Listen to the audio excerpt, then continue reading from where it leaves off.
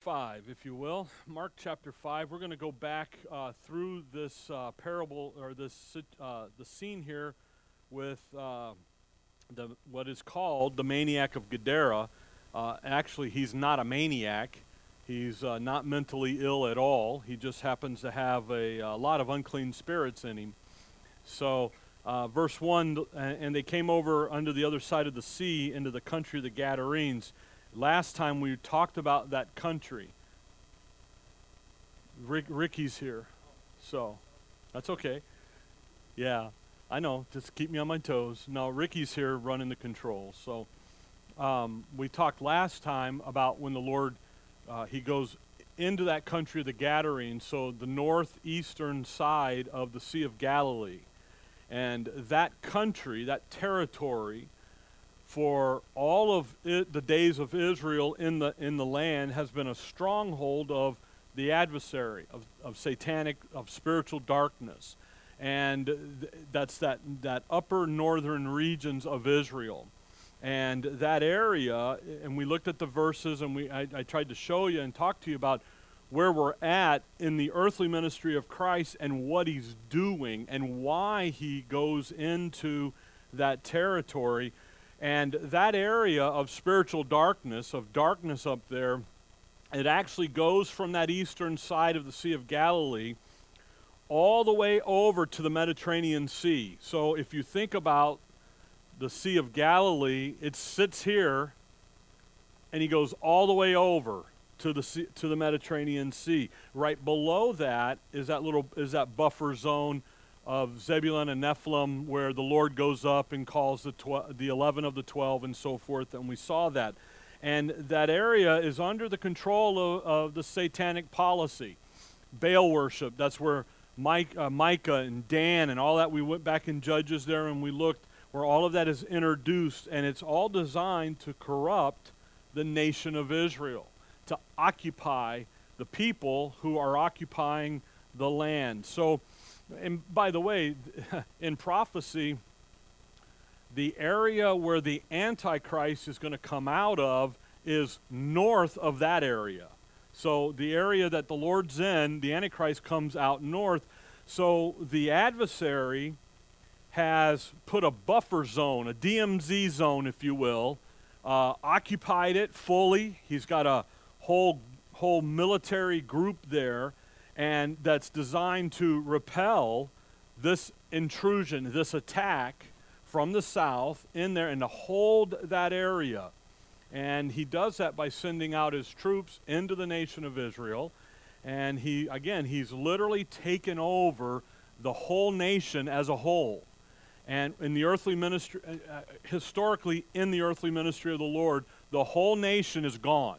That's why the Lord's there now, calling out the little flock, establishing that believing remnant, establishing the leadership in the 12, and moving forward and getting them ready. And that's why the message of repent, for the kingdom of heaven is at hand. It's time now to move to the next stage and to move forward. So that's the picture that's going to be painted here. Verse 2, and when he was come out of the ship, immediately there met him out of the tombs a man with an unclean spirit. So what you have here is you've got this, the Lord is invading the territory held by the adversary. So who comes to meet him? This guy with the unclean spirit. Now in Matthew, when you compare Matthew 8 and Luke 8 and Mark 5, and again we did this last time, Matthew 8, he's got two guys that show up. And again, that's because of the portrait that Matthew's painting of who Christ is as the deliverer, as the Messiah, as king, and that he's going to deliver both houses of Israel. So you've got two. And honestly, just because Mark and Luke only have one guy talked about, doesn't deny that there's a second guy standing there. It just says we got a different purpose. And the purpose in Mark and in Luke is to demonstrate what the real issue is behind all of this, behind the captivity, what's really going on here, and what is the real issue. Come over to Luke 8, just to kind of catch the drift here. Luke 8, and verse 26. So when we get into the details here, I'm going to try and keep us in Mark 5, right? Good luck, right? But because Matthew, there's hardly any details. It's just a guy shows up, the Lord casts him out, and off he goes to the next. Luke actually has more details than Mark does.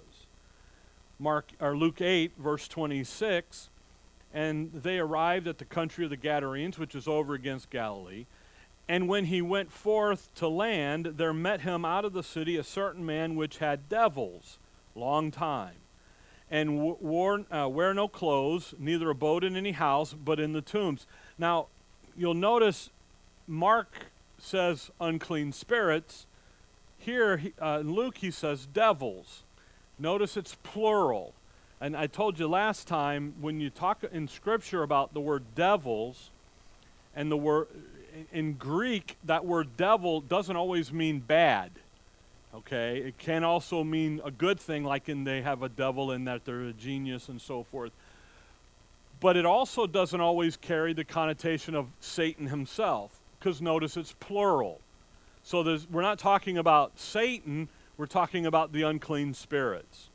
All right? Demons are the same way. Actually, in Greek, demons carry that connotation of good or bad just as well. So you have to be careful with that. But notice Luke here, there's verse 27, he doesn't abide in a house, he's out in the tombs, he's got devils. Go back to Mark 5. So when you begin to look at this and just kind of get the picture here, Mark 5 says there, verse 2, that he has with an unclean spirit. Again, notice that is singular because there's one talking for the group. There's at least about, Luke 8 has him devils, plural. There's about 2,000 guys and unclean spirits in this guy. If you look there at the end of verse 13, in the parenthesis, were about 2,000 and were choked in the sea. So there's at least 2,000 spirits inhabiting this guy. So he's in the man. Mark 5 now.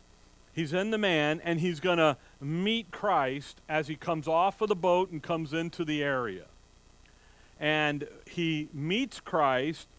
Again, Christ has come to deliver, release, rescue, repossess Israel, and clean up that land from satanic captivity. Demonstrate how he's going to do it. Verse 3, 5:3. Who had his dwelling among the tombs, and with no man could bind him, no, not with chains. Luke 8, he lived where? In the mountains. He's come out of the mountains. There, he's in the tombs, and so forth. So he's got no house. He's living outside. Okay, when I worked in the water truck job, we did the road out to one of the lakes. And there was a guy that lived in his car down by the river. Not a van, a car. But he lived outside. And he would move as we would move into the work, then he would move. And I was talking to the forest ranger, the guy with the gun, not the other guy that looks like, don't hurt the flowers. This is the guy that says, put them up, you know. And I asked him about him. He goes, oh, yeah, we know Henry. And that wasn't his name, but okay. We know Henry, and he's good, he's fine. And I said, well, I just noticed him, he moved. He goes, oh, he will. He doesn't like people, and he just moves, and he's got his 2 dogs. And sure enough, I come around the corner one day, and there's his car, and both dogs up on top of the car watching and looking. I'm like, okay, all right, here we go, you know, blow my horn and honk, and off we go. But the thing is this guy lives outside. Luke 8, he's in the mountains, so this man is completely and totally controlled by the unclean spirit. He's not in his right mind because of the unclean spirit, the occupation of the unclean spirit. Because as soon as he leaves, we'll see it next time, he's back into his right mind. So he's living in the tombs, which is a graveyard there, verse 3. Who had his dwellings among the tombs. So they can't bind him. He's just a wild man. If you look at verse 4, because that he had been often bound with fetters and chains, and the chains had been plucked asunder by him, and the fetters broken in pieces, neither could any man tame him. He's just a wild man, and he's living in the tombs. He's living in the graveyard. And literally he's living in amongst the monuments to the power of the unclean spirit that is controlling him, that he's operating under. Satan has the power of death. So this guy's living out among the monuments out there of, that's what a tomb graveyard is, monuments, here they are, of what happens when you're under satanic captivity. And what happens when you're following what Satan wants done. Come back to Isaiah 65, a passage we looked at last time, but we'll look at this verse in Isaiah 65. So what he's describing here isn't Halloween. I read a guy who was talking about this. Oh, it's just like All Hallows Eve, and this is not that at all. This is something more dastardly, more satanic than that. Look at Isaiah 65. Look at verse 2. He says, I have spread out my hands all the day unto a rebellious people, which walketh in a way that was not good, after their own thoughts. So he's describing what happens when you're in Baal worship. In Scripture, it's Baal worship. Pagan. What Israel has adopted as their religious tradition, the traditions of the fathers and the elders and everything, this vain religious system. What happens when you put God's word aside and you come over here and you do it your way? Now, this happens today in the body of Christ as well, but we're talking about Israel. Verse 3, a people that provoked me to anger continually to my face, that sacrifice in gardens and burneth incense upon altars of brick. Notice they're sacrificing, they're in the gardens. Moses will tell them, you burn the groves down. By the way, the groves are in the high places. We'll see that in just a minute. This is religion. He's burning incense. We'll see in a minute, and the guy in Mark 5, he's cutting himself. Part of part of the religion, the self-mutilation stuff. They didn't abandon religion. They just abandoned the religion God gave them. They went somewhere else. Now watch verse 4. Which remaineth among the graves, and lodged in the mountains, which eat swine's flesh, and broth of abominable things in their vessels. The graves, the monuments, the tombs, there they are. The tombs here. This guy, go back to, you can stick something in Isaiah if you want, but go back to Mark 5. The guy here, Mark 5, if you look there at verse 5, and always night and day he was in the mountains and in the tombs crying and cutting himself with stones. Look at what he's doing. He's cutting himself. He's in exactly what Isaiah 65 said. He's in that state of condition. He's in the religion. Night and day. It's a continual thing. And literally what's being described here is what Romans 1, where Paul, go over there to Romans 1, what Paul describes as the depths of sin. Revelation 2, it's called the depth of Satan. And that's where this guy is. If you look there at Romans 1, if you start in verse 28, the third strike here for mankind, and even as they did not like to retain God in their knowledge, God gave them over to a reprobate mind to do the things which are not convenient, being filled with. And then in verse 29, 30, and 31, he lays out the list there of what happens to those who don't like to retain God in their knowledge. What's going to happen to them? They've laid aside God's word. They're over here doing something else. So what's the deal? Now watch verse 32.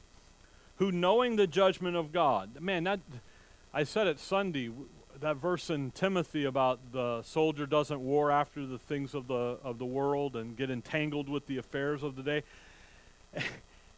And these verses, who knowing the judgment of God, they know what's happening. This man in Mark 5 knows who the Lord is, knows what's happening. They which commit such things are worthy of death, but not only do the same. Okay, so they're doing it, but have what?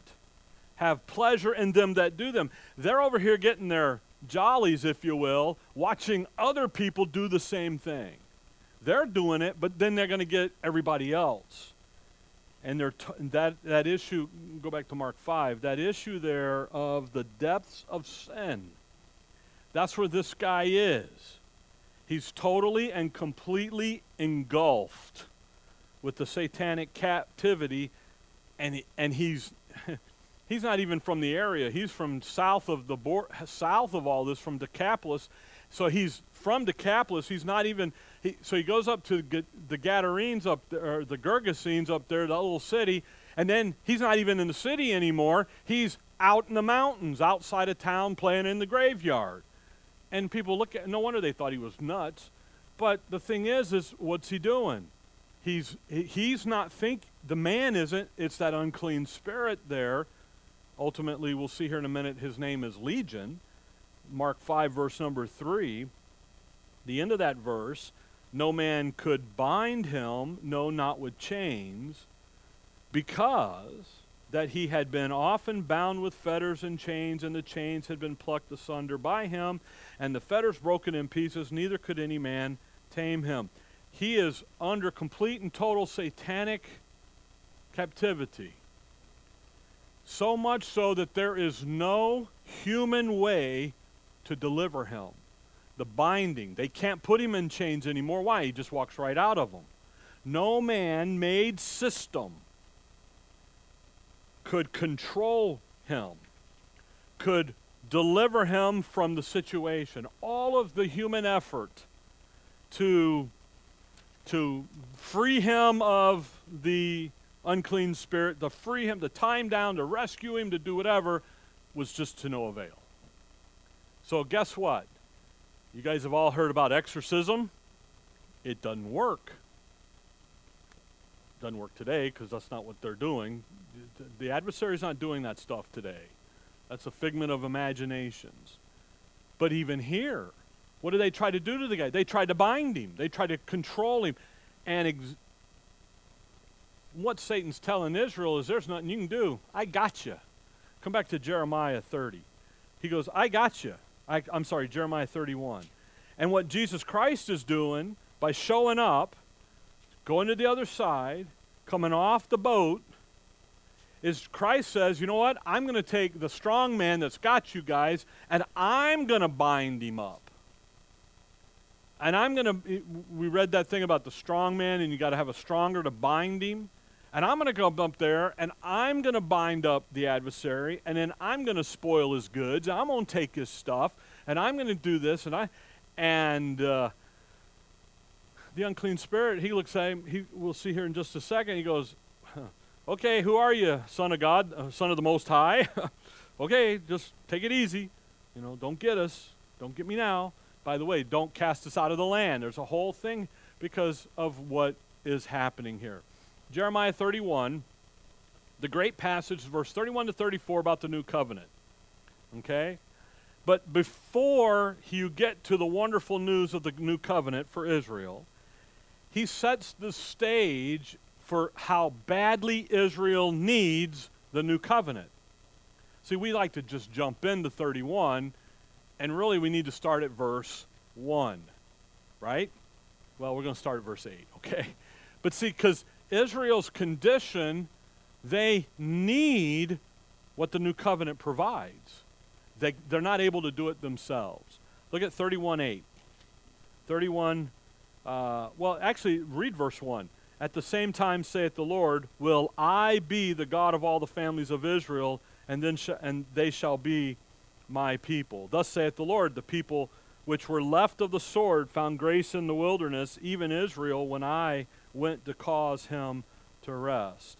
A great time, a great description, verse 2, of what's happening in the second coming and in the 70th week prior to going into the kingdom there is that there's people left. So in the Lord's coming back in the second coming, he does not wipe out humanity. There's crazy ideas that go all the way back to Bullinger and all those guys back there that when God comes down, he's wiping out humanity, and he's not. If he did, there'd be nobody to go into the kingdom. And there would be no Matthew 28 commission to go out and do in the kingdom. So those little verses kind of stuck in there. There's one over in Hosea. There's a couple in Revelation that indicates that when he comes back, the intensity, the focus is the Middle Eastern area. Now that impacts the world, but he'll get the world in a bit. Verse 8, behold, I will bring them from the north country. Well, where are we at in Mark 5? We're in the north country. And gather them from the coast of the earth. Here, notice he says, I will bring. This is what he's going to do. And gather them from the coast of the earth, and with them the blind and the lame, the woman with child, and her that travaileth with child together. A great company shall return thither. You remember that passage in Matthew? And he says, hey, when you guys see the abomination that Daniel told you about, it's time to flee. You and Judah, get out of town. By the way, who's to get out of town? Those in Judah. Why? Because that's where the intensity is. And hope that it's not on a Sabbath. And hope you're not, woe is it with the woman that travails and is ready to give. Well, where did all that come from? It's right here. This is where it's coming from. Verse 9, then shall come they shall come with weeping, and with supplication will I lead them. I will cause them to walk by the rivers of waters in a straight way, wherein they shall not stumble. For I am a father to Israel, and Ephraim is my firstborn. Hear the word of the Lord, O ye nations. Now there's the Gentiles. And declare it in the isles far off, and say, he that scattered Israel will gather him and keep him as a shepherd doth his flock. That's why the Lord does all that in John about the shepherd and the flock and all this stuff. Why? It's what prophecy said he was going to do. Now watch verse 11.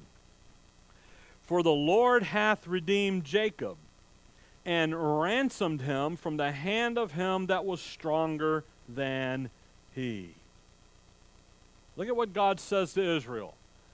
You're going to be in the condition where I'm going to have to redeem you, and I'm going to have to ransom you.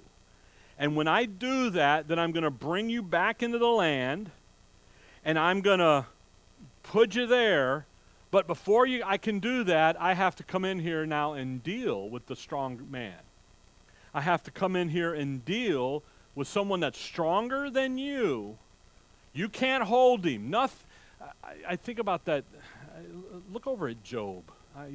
Just the verses you get the running through your head. Look at Job 40. Job 40. You can't get loose, Israel. I'm going to have to come and do it for you. And that's really what the new covenant ends up being all about. You can't fix yourself. I have to do it for you, Israel. Look at Job 40, a description starting in verse 15. Behold now Behemoth, which I made with thee, he eateth grass as an ox, and so forth. You see that? Behemoth there is not an elephant. Schofield's wrong, I'm sorry.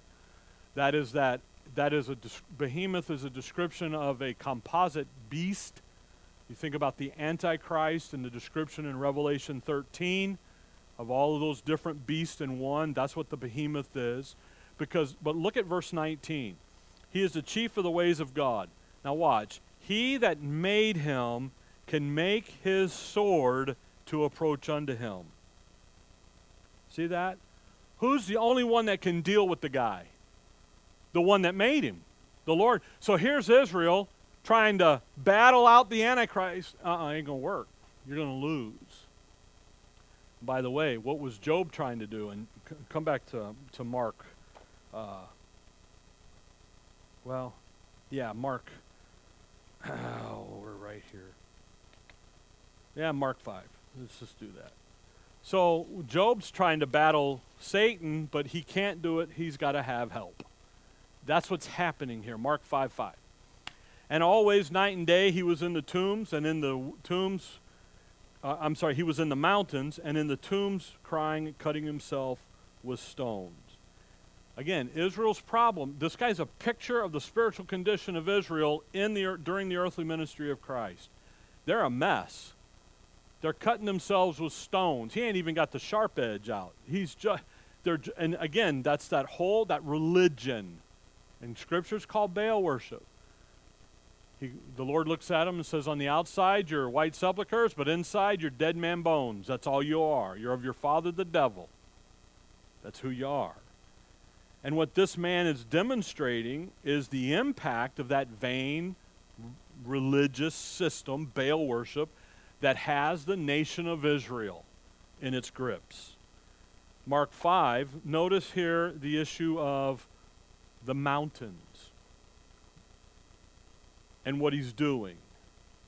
He's down in the tombs, he's in the graveyards, the monuments of the result of the adversary, that vain religious system. But yet, here in the mountains, he's up in the mountains. Now, you would think that living in the mountains would be a good thing. Come back to Jeremiah 13, and then we need 2 Kings 15, but Jeremiah 13 first. Monday night, the kids are all on their tablets and phones, so I give them like 8 verses in a row, and they're like, we can't do that, slow down. I forget, you guys, the older, more mature crowd, have Bibles, which is a good thing. 2 Kings 15, and then Jeremiah 13. 2 Kings 15, but we're going to go in Jeremiah 13 first, okay? Because you guys up here have tablets, so anyway, no more comments about that. Jeremiah 13. In Baal worship, they worshipped in mountains. They have high places, they called them. They have a grove. Literally, the grove was a circuit. You guys have all seen Stonehenges, in the pictures and stuff, or maybe you've been there, I don't know. But that's the idea of the grove. But inside of the grove, Moses tells Israel that when you guys dispossess the land and everything, you are to destroy everything. But he makes a point of talking about their pictures. And it's like, pictures? Well, what was going on inside the grove was spiritual fornication. And the pictures was literally pornography, because there's a sexual activity involved in this religion. It gets I tell you, we go right into the depths. You think people are bad now, down they go. But look at Jeremiah 13. Look at verse 15, 13:15. Hear ye and give ear, be not proud, for the Lord hath spoken. Give glory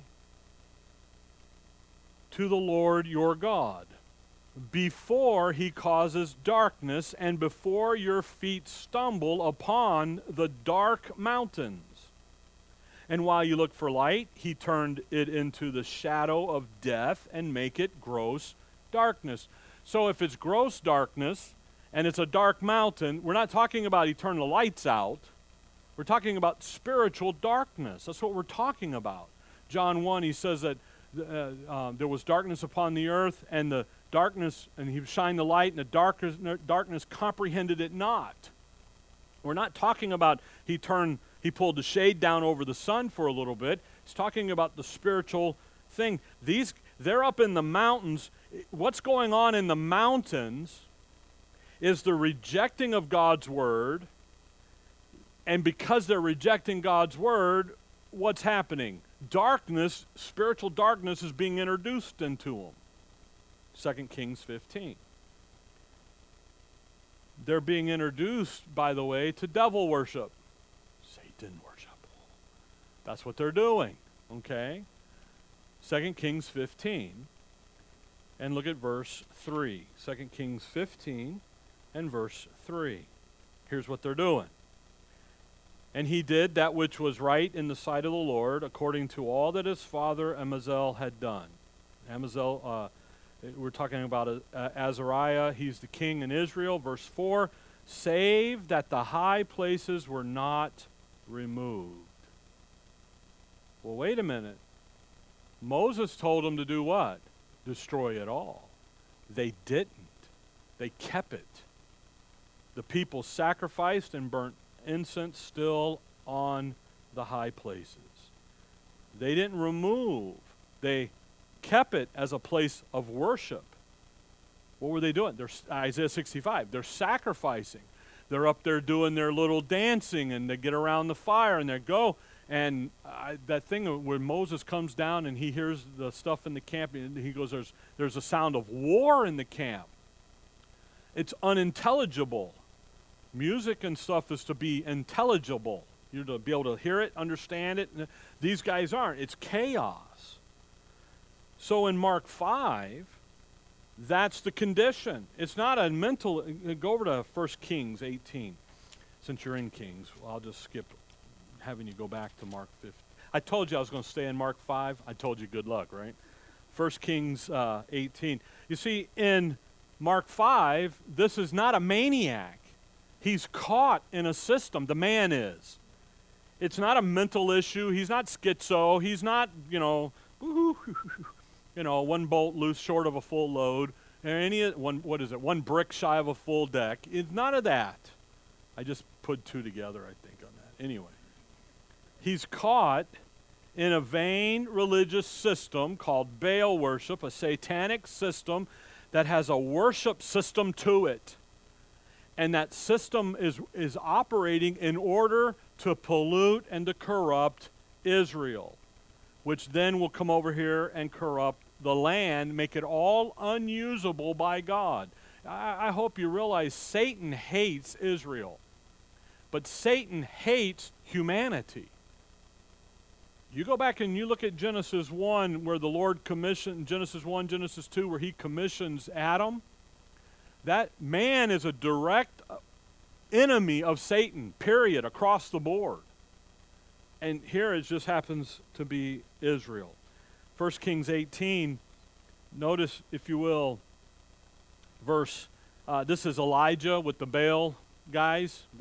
Verse 28, and they cried, he's mocking them. Yeah, verse 27, it came to pass at noon that Elijah mocked them and said, cry aloud. We would say, hey, give him a text, Facebook him, FaceTime him, get on a Zoom meeting, where is he? But look at verse 28. And they cried aloud and cut themselves after their manner with knives and lances till the blood gushed out of them out upon them. That's what they're doing. It's Baal worship. So when you come back to Mark 5, again, Satan, he has pulled out the big guns, and he's literally trying to destroy the nation of Israel. And I'll be honest with you, if he can get Israel, or if he can get you and I to destroy ourselves, because that's what he's getting Israel to do. That's what he did with Eve. He just had a little enticement over here. Again, took the truth and went one click off, so it became a lie. It's no longer the truth. And he comes in and he's doing that with Israel. And this man here, all he's demonstrating is the attitude of the adversary towards Israel and mankind, and he's getting them. So we're in that territory. By the way, look down at verse 19, just kind of thinking about the mountains. Howbeit Jesus suffered him, and that's going to be the man, suffered him not. The guy wanted to go home with Jesus. He's like, hey, take me with you. I'm out of here. So he said, no, but saith unto him, go home to thy friends and tell them how great things the Lord hath done for thee, and hath had compassion on thee. You see, it's not time to deliver the land. It's not time to deliver the people, but what the Lord's doing is demonstrating how he's going to do it. So, dude, go home, tell everybody how I'm going to do this. Now, watch where he goes, verse 20. And he departed and began to publish in Decapolis how great things Jesus had done for him, and all men did marvel. He didn't live up in the country of the Gadarenes. He lives in Decapolis. He's a city guy who's out sleeping outside under the stars. But why is he there? The satanic captivity. Okay? Now go back to verse 6. But when he saw Jesus afar off, he ran and worshiped him. Now, hang on a second here. You got an unclean spirit in the guy. By the way, his name's Legion. You got 2,000 of them. Okay?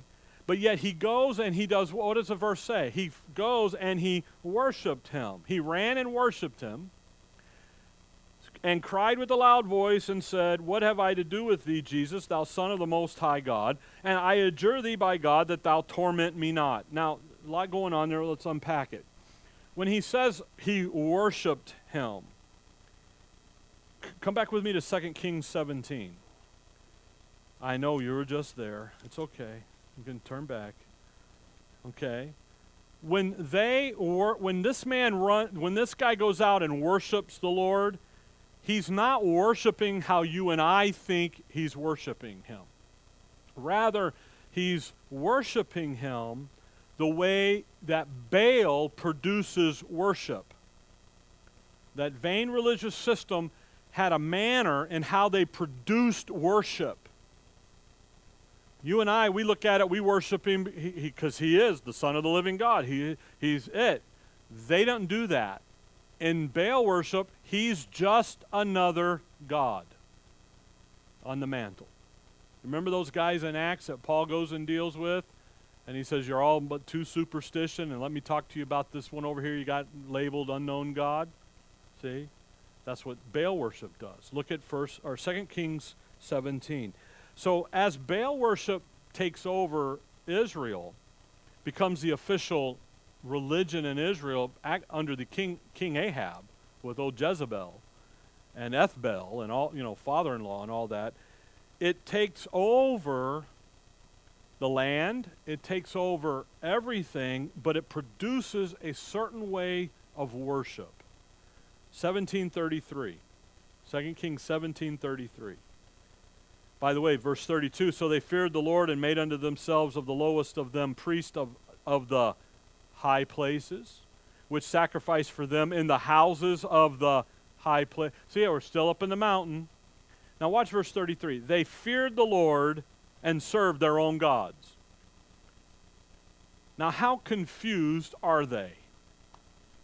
They feared Jehovah, who's their God, but then they go out and they worship their own. You know what that's called? Assimilation. What did Daniel 1? What did Nebuchadnezzar do?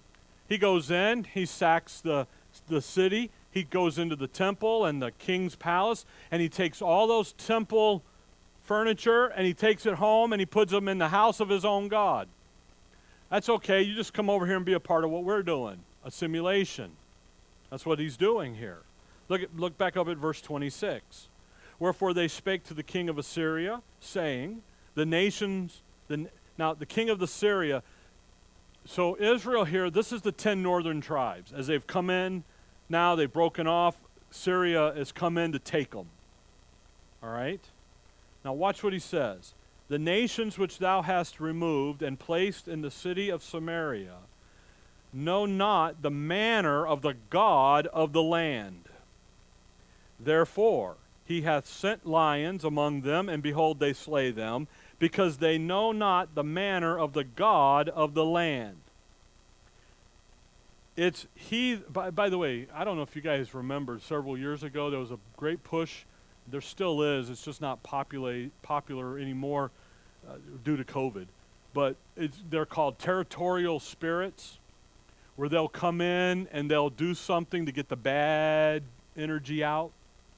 They'll go into the house and they'll bless the house. When I rode my motorcycle and I was riding with the guys, we would have a motorcycle blessing. You get the bad boot, you get your little bell and you put it at the lowest part of the motor. I had one, mine wasn't at the lowest part, but it was a gift given to me by the guys. So, why? Because you keep the road demons away. I wish I'd have told the lady that T-boned me. We'd have been good, Didn't really work. Actually, I called my buddy and I said, hey, your bell didn't work. Goes, what do you mean? I'm in the hospital, dude. You know. But the thing is that only the heathen do that. That's what we're doing here. The God of the land. Well, who's the God of the land? The reason it's a capital G here is because it's the God of Abraham, Isaac, and Jacob. It's God the Creator. It's the God. But now watch verse 27. Then the king of Assyria commanded, saying, so Syria has come in and sacked the territory, and they don't understand. The religious guys go in and say, the reason things are happening is because you don't understand how the God of this territory works. Okay? Territorial spirits. You don't know why those lions are coming in eating people. There's a voodoo here. There's a Now watch verse 20. Yeah, bad juju. There you go. Verse 27. Then the king of Assyria commanded, saying, carry thither one of the priests whom ye brought from thence, and let him go and dwell there, and let him teach them the manner of the God of the land. So what are you going to do? You got a priest over there somewhere, I know you do. The king said, go get him and have him come in and teach us how the God of this land is going to work and operate. You follow what's going on here? Verse 28. Then one of the priests whom they had carried away from Samaria came and dwelt in Bethel and taught them how they should fear the Lord. But not the Lord as Jehovah. The Lord is what? God of the land. See? So there's no doctrine in any of this. It's just the ceremonies. It's just to get we're going to put this little idol on your house, on the windowsill, and all the bad stays out and all the good stays in. Okay? The Roman Catholic idea of if you take old Saint whatever his name is and bury him out in the front yard, you'll sell your house, right? It's upside down, okay? I'm not so where did that come from? Right here. See? There's nothing new under the sun, folks. You see all of what the pagans do out there in religion, I call them the religionists, comes right out, they plagiarize it right out of the Word of God. Here it is. Verse 29. Howbeit every nation made gods of their own, and put them in the houses of the high places, which the Samaritans had made, every nation in their cities wherein they dwelt. And the men of Babylon, watch, made, that guy, see that word made? And the men of Cuth made that guy. And the men of Hamath made. And you go down in verse 30 and 31, and there are 7 false gods. When Babylon made Succoth-Benoth, that's a god. When Cuth made Nergal, I'm going to butcher the name, so I'm not going to try. Those are gods. They literally, they fill that land up with 7 false gods, and there the names are given. So they sack Samaria, and they're like, okay, man, what's going on? How does this? And so, okay, let's get somebody to teach us about this God in this territory, and then you go over here, and we're going to fill up that land with 7 more. So the land of the northern tribes of Israel is filled up with false gods. That's how they worship. So when this guy sees, and then verse 32, so they feared the Lord and made unto themselves of the lowest of them priests for the high place, and they feared the Lord and served their own gods. What gods are they serving? The 7 they just named. And so when this man in Mark 5, go back to Mark 5, when he comes running out there to worship the Lord, he's not worshiping him as Jehovah. He's worshiping him as just another god of the land. See? He's just another god out there on the mantle, on the altar, sitting up in the windowsill. He's not, we think about him as what? Jehovah. That's who he is. Not this guy. Verse 7. Mark 5:7. I hope you follow that, because that's really the getting into the point here of what's going on in the passage. Verse 7. He saw Jesus, and he ran and worshipped him, and cried with a loud voice, and said, What have I to do with thee, Jesus, thou Son of the Most High God? I adjure thee by God that thou torment me not. Now, there's a couple things there. First of all, he knows who he is. Okay? He knows that Jesus is the Son of the Most High God. Now, you remember the Most High, that title.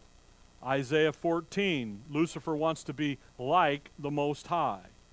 Come over to Genesis 14, just so you see it. I've said this. I caught myself Sunday. I said, this verse, and I'm like, we should really look at that. Everybody's looking at me with glassed over eyes. And I'm like, all right, let's go look at it. Look at Genesis 14, because it's fascinating to see this. Genesis 14, that issue of the Most High God. Genesis 14, verse 17. Now, in Genesis 14, Abraham goes and delivers Lot. He's coming back in. Verse 17, and the king of Sodom went out to meet him after his return from the slaughter of Chedorlaomer. So he's coming back from the war, from the fighting, and the kings that were with him at the valley of Shev, which is in the King's Dale, and Melchizedek, king of Salem. By the way, you see that he's king of Salem? If you take Salem, and then you take Jehovah's name, the Jer, you get the future Jerusalem. So where he's at is the future, what is now a future going to be called Jerusalem. It's not Jerusalem in the moment, okay? It's just Salem. But eventually it will become Jerusalem. So it's, the city of the king. So Melchizedek, king of Salem, brought forth bread and wine, and he was the priest of the Most High God. And he blessed him and said, Blessed be Abram of the Most High God, possessor of heaven and earth. So do you see in verse 19 the title? The Most High God. Do you see the comma after God? Here's what that title means. Possessor of heaven and earth. So when the title is used of the Most High God, he's saying, back in Mark 5, you're the guy who possesses heaven and earth. You have the authority to run and rule over heaven and earth. You're the creator. So he describes God here, the Lord, as the one who it all belongs to. It's his. Well, Paul says that, Colossians 1. It was made by him and for him. John 1 says the same thing, just to the nation of Israel. So in Mark 5, when this guy goes running out there and he says, hey, you're the Son of the Most High, he knows who he is. Who is he? He's the one that's come to liberate, repossess his possession. He's there. That's why in Isaiah 14, when Satan says, I want to be like the Most High, that's his policy. Satan's policy of evil, we say that, the policy is to be like the Most High, to counterfeit the Most God. But Satan's plan, policy and plan are two different things. Satan's plan ultimately is to be the Most High. So Satan's policy is to be like him, counterfeit him, but his plan is to get it. And that's where we're at. Back to Mark 5. Mark 5, verse 7. So he says, so here comes the Lord, and he's going to, the unclean spirit meets him and greets him. He's possessing the land. He knows who Christ is, and he knows that he's come to take it back. And you not understand that by the way the verse ends. I adjure thee by God that thou torment me not. Matthew says, torment me before the time. So he knows that there's something going to happen here in the future where he's what? Removed completely from the land. It's fascinating how this unclean spirit knows the plan of God. And yet some dumb-thumbs humans don't. They profess they do, but they don't. That in Acts there, when Paul, the sorcerer, Elymas, thank you. And that demon looks over there and says, Jesus I know and Paul I know, but who are you? These guys know. They're not Bible dumbbells. They know what's going on. And what do they know? They know that he's come, and he's come to take it back. So don't torment me before the time. Again, he understands. Now, he don't believe it. He knows that the Lord has come back to repossess it. Verse 8. So the Lord says, For he said unto him, Come out of the man, thou unclean spirit. Notice it's one spirit who is doing the talking. Verse 9, and he asked him, What is thy name? And he answered, saying, My name is Legion, for we are many. And again, into verse 13, about 2,000 of them. Okay? So you've got one unclean spirit speaking on behalf of everybody else that's in the guy. He's literally controlling all the other spirits in the man. So that begins to tell you some things. First of all, legion is important. Legion is a key term here. Okay? It's a military term that describes the military organization of the armies of Rome. And he's describing the organizational structure of the armies of the adversary, is what he's doing. So when you begin to kind of think about the spirit world, your scriptures is a great place to go think about the spirit world in. Because God has explained to us how things work in our world, the physical world that we can see it. And then he turns and uses the same terminology to describe the spirit world, the unseen world. Colossians 1:16 is a great example. Whether there be the heaven and the earth, invisible, visible, thrones, dominion, the interchangeable. So he's using a term here that describes military organization so that you and I would understand that what's going on in the spirit realm over there. Military organization. There's a military conflict coming. And when Christ shows up, he comes as the Most High God, and he's coming to repossess his possession. That's what he's coming to do.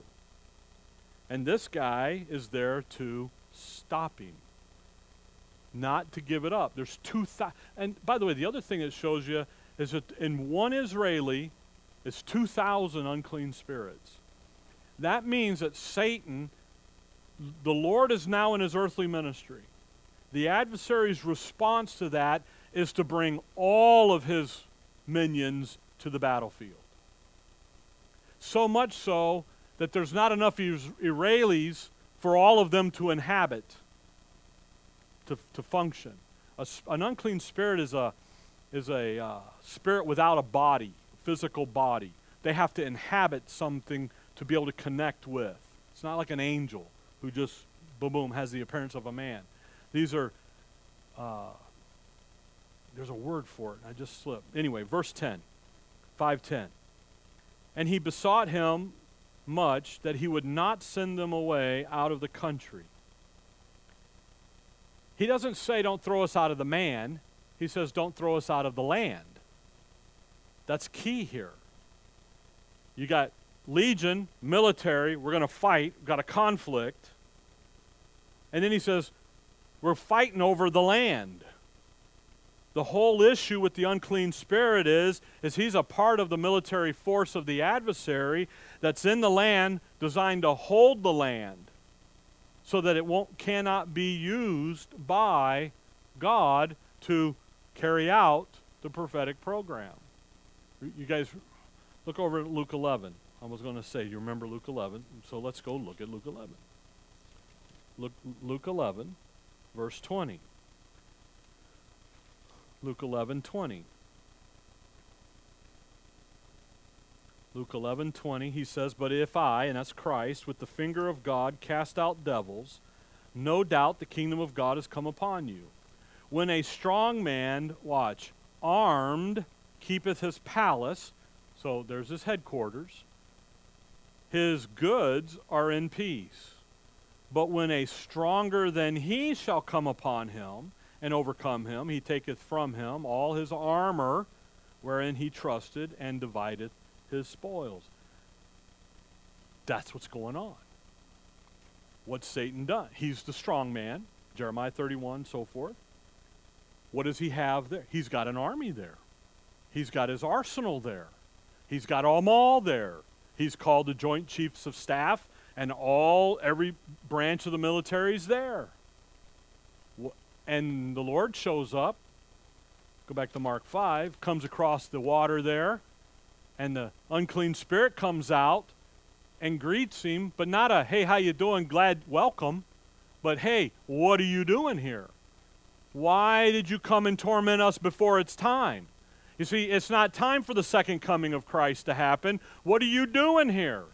You got to think about where we're at dispensationally within the nation of Israel's period. The 70th week hasn't started. We're not even done with the 69 weeks yet of Daniel 9. We're still working it. We still got time here to go, at least about 2 years left here, two and a half of the Lord's ministry. And the devil, the unclean spirit says, you're early, dude. What are you doing here? Now, he's there to demonstrate to Israel how he's going to do it, but the unclean spirit doesn't know that. All the unclean spirit says is, uh-oh, there's the 5-star general, and we're in trouble. What are you doing here? And the Lord's going to explain that to him again. Don't throw us out of the land. Again, what Christ has come to do is literally throw out the adversary, to have them leave, dispossess the land. So in verse 7, have you come to torment us? Again, Matthew 8, he says, before the time. The Lord's come, and it's time. It isn't the second coming, okay? Come back with me to brain slip. Zechariah, I think it is. Zechariah 13. Zechariah 13. Yeah, there it is. Zechariah 13. And then we'll go get Numbers 33. But Zechariah 13, verse 1. In that day there shall be a fountain opened to the house of David and to the inhabitants of Jerusalem for sin and for uncleanliness. That day, that's the kingdom, okay? Where God's going to cleanse his people, cleanse the nation. They're going to be his people, and off they go. Verse 2. And it shall come to pass in that day, saith the Lord of hosts, that I will cut off the names of the idols out of the land. There's 2 Kings 17, those named idols. And they shall no more be remembered. And also I will cause the prophets and the unclean spirit to pass out of the land. When's he going to do that? Second coming, going into the kingdom. The unclean spirit's like, hey, Zechariah 13 says you're early. What are you doing here? It's not time. See, again, they're really clear about what's going on. Now, come to Numbers 33. And watch Moses tell them this. Numbers 33. In order for God to repossess the land from the adversary, he has to cast out the unclean spirit out of the land. And then he has to bring his people into the land. That's what Zechariah 13 just told us. But that's the pattern established by Moses in the very beginning. Numbers 33 and verse 51. Numbers 33, 51. Here's what they're to do when they go into the land. Okay? 33, 51. By the way, this is going to happen in Joshua, the book of Joshua. You see it there. Speak unto the children of Israel and say unto them, when ye are passed over Jordan into the land of Canaan, then ye shall drive out all the inhabitants of the land from before you, and destroy all their pictures, there they are, and destroy all their molten image, and quick pluck down all their high places. So what are they going to do? They're going to go in, and they're going to destroy. They're to take everything, burn it, and if anything's left, burn that again. They take the cow's hoof and burn it till it's no more. They're not to leave anything. That's why Joshua, when he gets done at the end of his life, he says, my generation, we've done our part, and we're establishing for the next. But what is after Joshua? Judges. There's no king in Israel. Every man did what was right in his own eye, and they didn't do. They kept the good stuff. we'll keep the goodly stuff. And trouble. Judges is where Baal worship gets its foothold into the nation, in the tribe of Dan. What are they going to do? They're going to displace, get rid of the Baal worship. Verse 53. And ye shall dispossess the inhabitants of the land, and what? Dwell therein. For I have given you the land to possess. The pattern in Israel has been established. The precedent is there. What are you going to do? You're going to dispossess, and then you're going to go and possess it. So when you come back to Mark 5, and it's time to quit, Mark 5, we'll pick up here in verse 11, but watch verse 11. So in Mark 5, you see the dispossession. He's kicking them out. The picture of it. The man, the unclean spirit, he understands that. His thing is you're a little too early for this to be permanent. See, he's thinking permanent. Christ is over here painting the picture for him because he knows it's not time yet. So then you got verse 11, and he says, now there was nigh unto the mountains a great herd of swine feeding. Now, why in the world is there a herd of swine in the nation of Israel? Swine's one of the, you can't have bacon and eggs. Swine's a no good. But why is there a herd there? Well, what does Isaiah 65 tell us? They're going to eat swine's flesh. That's because what is Israel doing? They're eating swine. They're eating the pig. Are they supposed to eat the pig? No, but they are. There's a whole herd of them there.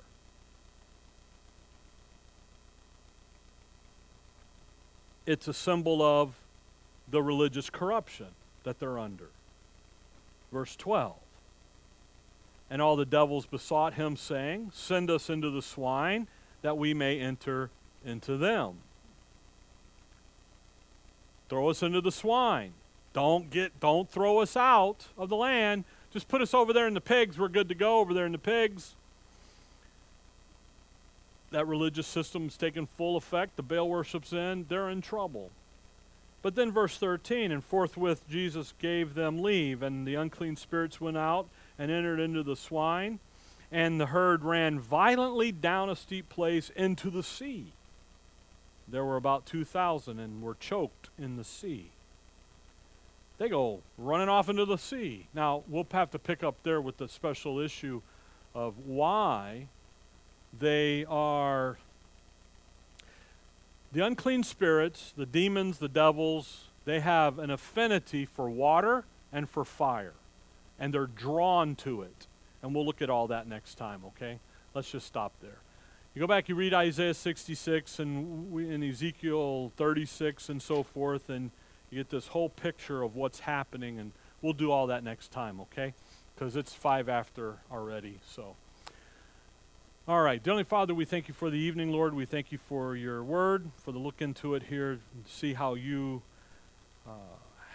will one day in the future deliver your people, the nation of Israel, in their program at the right time, and how you're going to accomplish that, and we can rejoice that you will accomplish that. And also then that you will accomplish for us what you've said you will for us. And we'll give you the praise and the glory. In your name we pray. Amen.